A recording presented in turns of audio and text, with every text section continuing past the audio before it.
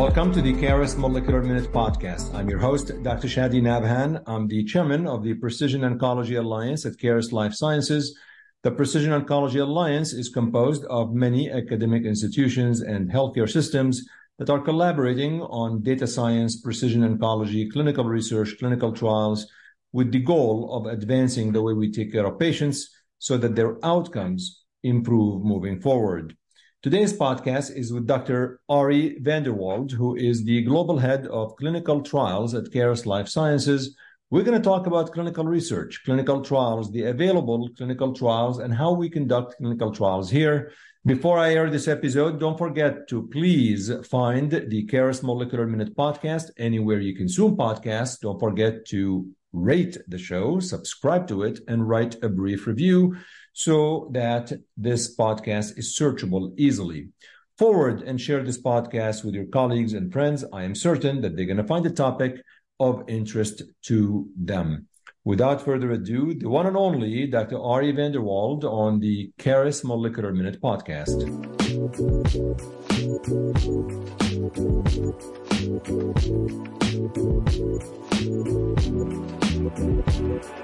Ari, this is the first time for you on the Caris Molecular Minute Podcast. I appreciate you taking time and chatting with me and sharing some of your experience and wisdom, as well as what you are doing on the clinical trials front. I think it's really important to share this broadly, internally and externally. But let's start just a little bit about you. So tell listeners who you are and what you do and how you end up at Caris. I'm a medical oncologist. I have been a clinical trialist since 2011, since right after I finished my fellowship at City of Hope Hospital. I started my career at Amgen, where I did drug development and clinical trials work on panitumumab in head and neck cancer and telimagene laherparepvec, which is an oncolytic virus in melanoma. At that time, I was very lucky because that was when all of the other melanoma drugs were being designed, including PD-1s and CTLA-4s and some of the molecular drugs like BRAF and MEK inhibitors. And so I really got to be a fly on the wall with watching a lot of the sort of experts in immunotherapy and targeted therapy start to spread their wings and fly. And so after I left Amgen, I went to West Cancer Center in Memphis, Tennessee, where I'm still located. And I became the director of research there and also the associate vice chancellor for clinical research at the University of Tennessee Health Science Center, also in Memphis. And really, I spent the next 10 years or so really honing clinical research skills, everything from designing trials to running trials to enrolling patients on clinical trials, writing up results, and managing a very large practice of primary investigators. We ran a department of about 50 research nurses and research personnel. And so I got a lot of experience in terms of sort of being able to understand how clinical research works. Part of my responsibilities in clinical research were to enroll patients onto clinical trials across our entire trial portfolio. And in the 2010s to 2020s, one of the main types of trials that became available were molecularly directed clinical trials. So trials looking at BRAF mutations, ALK fusions, EGFR mutations, whatever it might be, that was really much of the work that was being done in clinical research. And one of the challenges with those is that not every patient is eligible for those types of clinical trials. We had to do something in order to be able to find those patients and get those patients enrolled on these trials that could potentially be life-saving when many physicians in a large private practice weren't really thinking about every single trial that could be out there for molecular alterations that weren't obviously going to be disease modifying. And so we started a molecular tumor board. And we worked at that time very closely with Caris at West Cancer Center to be able to start doing sequencing for all of our patients at the first diagnosis of metastatic disease. And that basically revealed mutations that ultimately were going to drive the patient's tumors. And in building that molecular tumor board with the sort of Caris engine behind it, we were able to identify large numbers of patients that were ultimately going to be eligible for clinical trials. And in addition to that, multiple patients that actually we decided would be better for standard of care therapy, and a few patients that we believed would be eligible for off-label therapy that might actually work better. One of the myths of molecular tumor boards is that it's going to cost insurance companies money. It's actually not the case at all. When patients go on clinical trials, it actually costs insurance companies less money. When patients go on standard therapy, because of these results, it costs insurance companies less money. And generally, it is very helpful for insurance companies to be able to treat patients appropriately, whether they know it or not. In so doing, we began working very closely with Caris. Our molecular tumor board results, we were one of the first of our kind. At West Clinic, we had a high throughput molecular tumor board whereby every patient with an actionable mutation was presented and results were given. The results were put in the clinical charts. We did about 15 cases per week. And I actually myself went through every single result that was in the charts and pulled those that were relevant for the broader tumor board. So we were ultimately doing about 120 cases per month by the time I left. Because of the work that we were doing, I got to work really closely with Caris in some other areas as well. And ultimately that led me to move to Caris in October of 2021. So before we get into what you're doing, and this is really a very interesting career path, but you say that you're a clinical trialist and you talk about understanding clinical trials. How much of this is formal training that you need to get versus really just kind of doing it and reading and reading the protocols and trying to look at the nuances? I mean, is there, let's say somebody says, I want to be a clinical trialist. Like, what do they do? There is a lot of formal training in clinical trials. You really should have a basic knowledge of biostatistics, a basic knowledge of epidemiology, and certainly a real working knowledge of human subjects protection. Generally speaking, in clinical trials, you have to start realizing that you wear many hats as a physician. The first hat is patient care, and the second hat is dedication to expanding the breadth of science that's being designed into society. And that's something that a physician needs to be able to know how to do, to be able to realize that not every trial is necessarily there to help that patient directly in front of them. It's there to be able to help the next patient that they're seeing, and et cetera. So most physicians out there who are doing clinical trials don't have formal training in clinical trials. And I think that that's a bit of a mistake. That said, there's a lot of formal training that can occur while physicians are in practice. So, for example, it's very common for, everybody who does a clinical trial in general needs to do basic training in human subjects protection. The most common training in that is usually done by the CITY program. And virtually every drug company requires some sort of human subjects protection if you're going to do a drug company sponsored trial. There are a number of different classes that are offered either in fellowship program or off of fellowship program that can train you in basic epidemiology.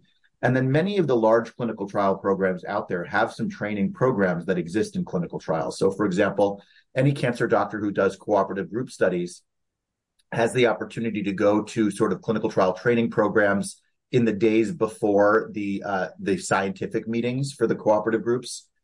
There's clinical trials training at many of the big society meetings. So in my case, I had formal clinical trial training, both in my master's in public health program as well as during my fellowship program. But there's been so much sort of continuing medical education opportunities that are available really for minimal cost for those who really want to get involved. There are lots of different types of dabbling in clinical trials. So you can be a clinical trialist who basically just does what the drug companies tell you to do and enrolls patients into clinical trials and understands the inclusion and exclusion criteria and tries to make sure that they, keep track of all the adverse events on the trial. That's one thing. Another piece, though, is writing your own clinical trial. And in order to do that, you really need to have training. In your experience, having done that for years, what have you seen as, a couple of the major pitfalls that maybe physicians do when it comes to either writing, conducting, or even understanding clinical trials? Are there, a couple of things that you have seen as a theme where you said, this could have been done differently had the person had, more in-depth understanding of trials? The biggest mistake that people make with clinical trials is trying to answer more than they can. Generally speaking, people often have their objectives in clinical trials either be very vague or have multiple different objectives. From a statistical perspective, that's very difficult. But even from a just interpretability perspective, that's very difficult. If you ask one question and you know how you want to measure the answer to that question, you will get an answer.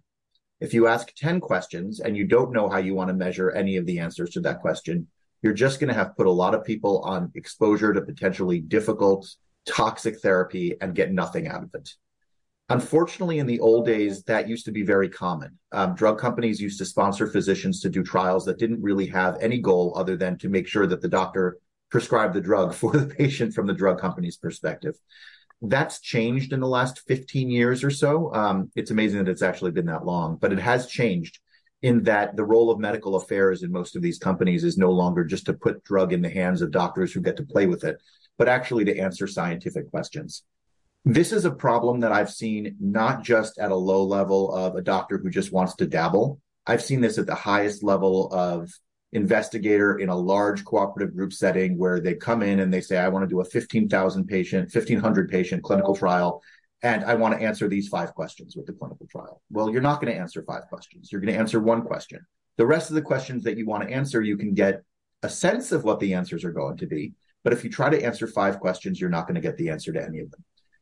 So that's, I think, the biggest challenge. I have to say the statistical piece. So I'm not a statistician. I mean, I know enough to kind of, maybe I could have an intelligent conversation about statistics, but if I'm talking to a statistician, they'll know right away that I don't have in-depth understanding. So I mean, I'm not a statistician, and I know right away that you're not a statistician. But I mean, how much statistics do we need to know? Because we really never got true formal training in fellowship about stats. I've taken statistics about 4 times at this point, and it has never stuck. So I still can't quite figure out the difference between alpha and beta. I still don't know the difference between chi-squared and t. There's a lot of things I don't know. I think that what you really need to know about I do know the difference between alpha and beta, by the way, but I always say it wrong. I always say the difference between the inability to be able to prove away from the null. Right. What's important is to make sure that you have a biostatistician who you understand what they're saying, you understand where they're going, and that you can work with them really closely on trying to make sure that you have confidence with the result that you're going to show. Generally speaking, what you really want to have confidence with is a positive result.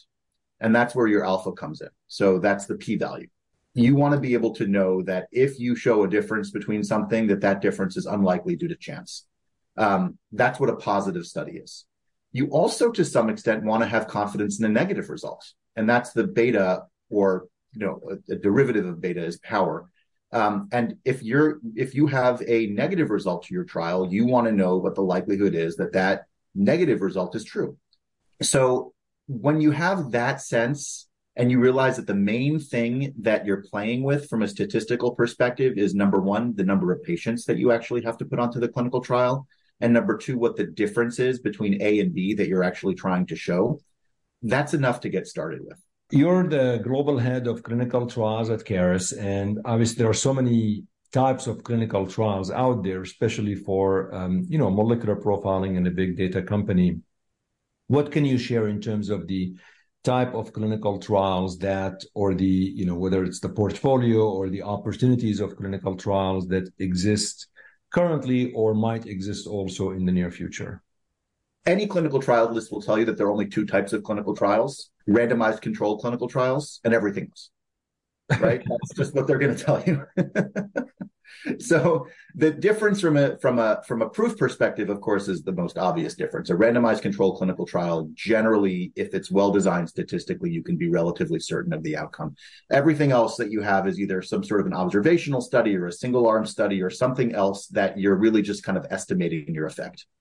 At Caris, generally speaking, what we are doing is observational studies internally. So they're not fully observational because we're taking specimens and blood, but we're not giving drug. We're not giving investigational product. And so the types of trials that we're tending to do internally is to try to determine whether or not we can predict how patients are going to do, either with therapy or without therapy or some other way, using molecular assays. And those molecular assays can fit into a number of different buckets. So they can be our standard molecular assay, which has already been pretty well proven, where we know, for example, if that a patient has a BRAF mutation, that patient is going to do better with a BRAF inhibitor. It's just, we know that. We don't necessarily know, though, whether or not a patient with X number of mutations in general, regardless of what they are, is necessarily going to do better than those that don't have that number of mutations. That's sort of the TMB question. There have been questions about that from an immunotherapy perspective. It's not entirely well defined. The areas that we're looking most extensively at right now is our blood assay. So Caris, as you know, Chaddy, is coming out with a ctDNA, ctRNA assay that is called Assure. And there are ways to be able to look at Assure as a way to determine whether or not disease monitoring can actually be used, whether the amount of DNA that is present or RNA that is present in the blood can actually be a determinant of whether or not the disease is going to be progressing or responding to therapy. So that's one of the studies that we're ultimately going to be doing very soon, if not already.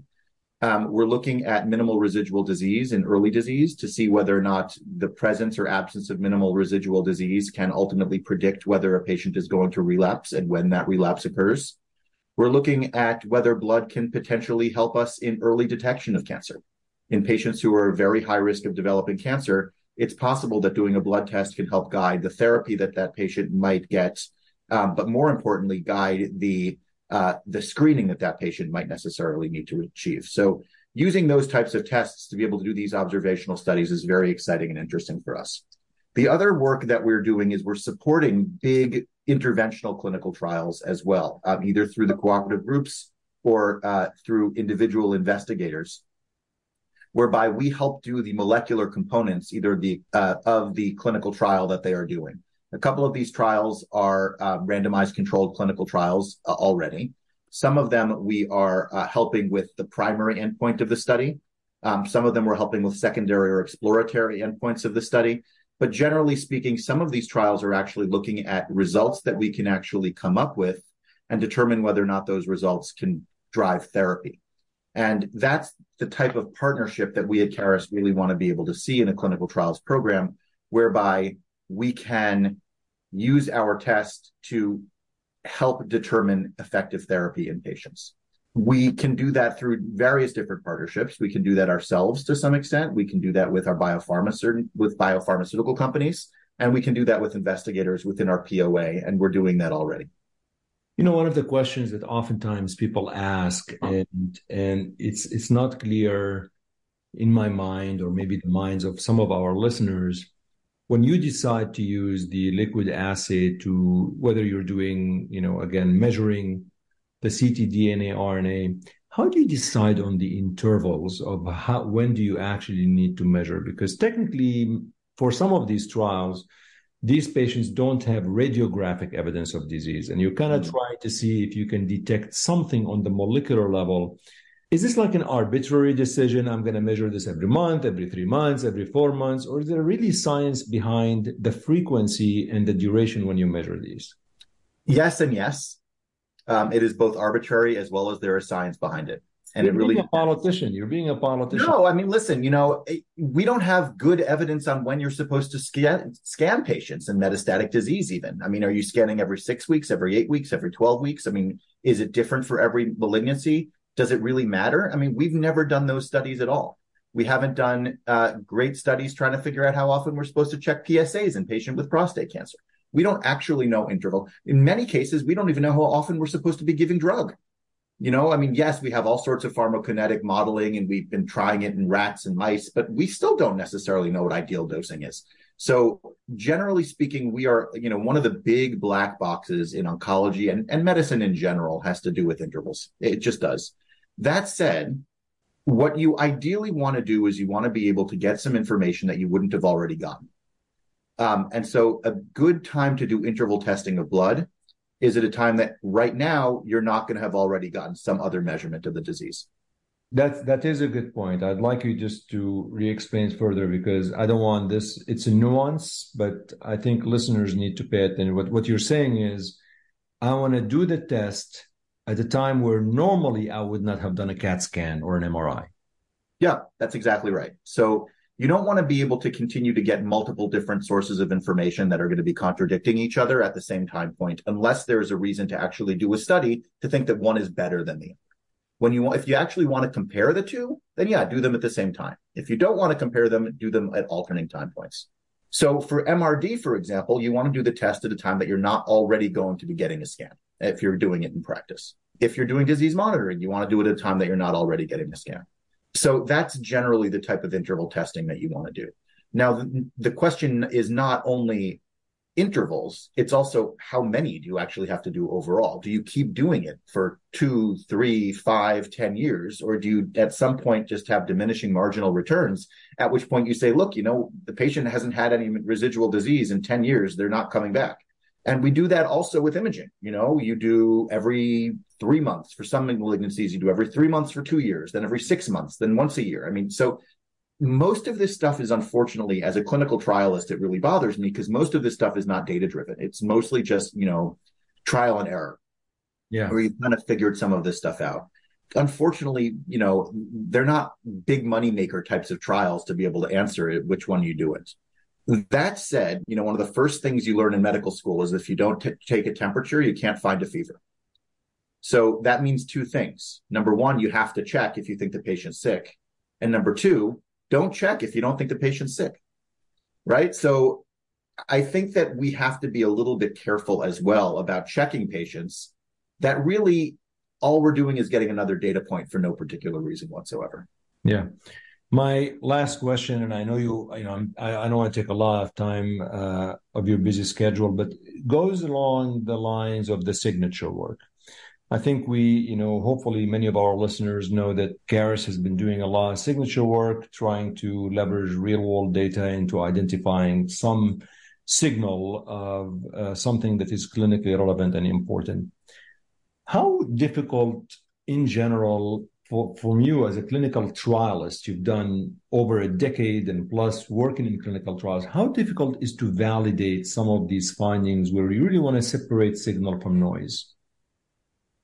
It depends on what you're trying to answer. So separating signal from noise is not a primary objective of a clinical trial. Unfortunately, that's not the way they get designed. If you want to be able to show that a patient with signature A does differently than a patient with signature B, that's a relatively easy trial to design. If you want to start looking at continuous results, though, where you have 17 different potential signatures and you want to show who does better than which, that becomes a lot more difficult. So it's a lot easier to be able to do a dichotomous trial than to do a, multiple. And the reason that I say this is that we've just come up with a brain metastasis signature that unfortunately I think has 7 or 8 different strata of signature prediction. That's a little bit difficult to be able to do. In addition, what you also want to be able to do is make things not just prognostic, but also predictive. So an MRD trial, for example, an MRD really is just a miniature signature.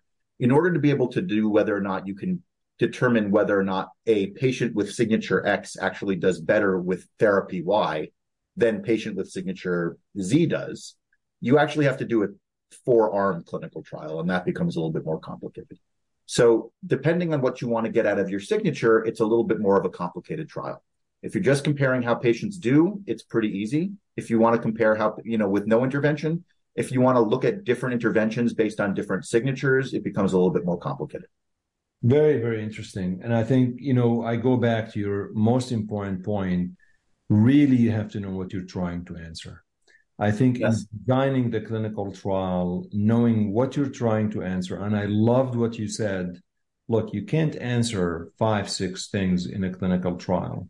This is really important. Anything before I let you go, anything I should have asked you that you'd like to share with listeners that I may have completely overlooked?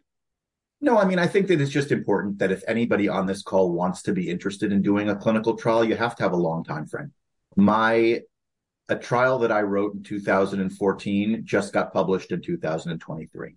I think that you just have to realize that the speed at which change occurs in the oncology world is extremely rapid when you take the 20,000-foot view, but when you take an individual trial, it takes years to be able to get results. It's a long haul, it's a labor of love, but it's the way that things change and the way that we actually make positive change for patients in oncology. And so stick with it.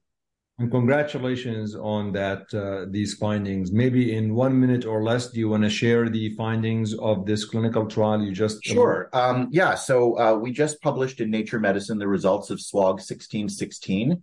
SWOG 1616 is a phase 2 study looking at patients with melanoma. And again, I started in melanoma, so it's still my area of interest. In patients with metastatic melanoma who on first line progressed on PD-1 inhibitors, which is the standard component of first line therapy, seeing whether those patients would benefit from continuing the PD-1 inhibitor and combining it with the CTLA-4 inhibitor ipilimumab, or just switching to ipilimumab alone. And what we found was that actually continuing the PD-1 inhibitor even beyond progression and combining it with ipilimumab caused a significant increase in progression-free survival among those patients who got the combination, with a hazard ratio of 0.63. So about a 37% increase in progression-free survival. And that's a big deal, not just because of how it helps with second-line melanoma treatment, and that's not a small thing in and of itself, but it also shows that immunotherapy is actually very interesting, and predictions of whether or not immunotherapy is going to work are very interesting as well. Immunotherapy is one of the very first therapies that's actually been shown now with this trial that a PD-1 inhibitor can actually continue to provide benefits beyond first-line progression. That's never been shown in a randomized controlled clinical trial before. And recognizing that putting together immunotherapies or chemotherapies or targeted therapies or whatever that might be, even beyond that first line of progression, really opens the door to being able to start searching out either signatures or molecular findings that can help predispose to those patients that are ultimately going to get which combination of therapy. This is absolutely excellent. It's a great paper. Congratulations. And I love the fact that, yes, it took 8-9 years, but it's in Nature. So, not a lot of people can say they published in Nature. So congratulations. Thank you very much. I really appreciate it. Thanks for the opportunity, Chetty. Thank you so much for coming on the Caris Molecular Minute, Dr. Ari VanderWalde. And I did say your last name correctly. You did, and I appreciate that.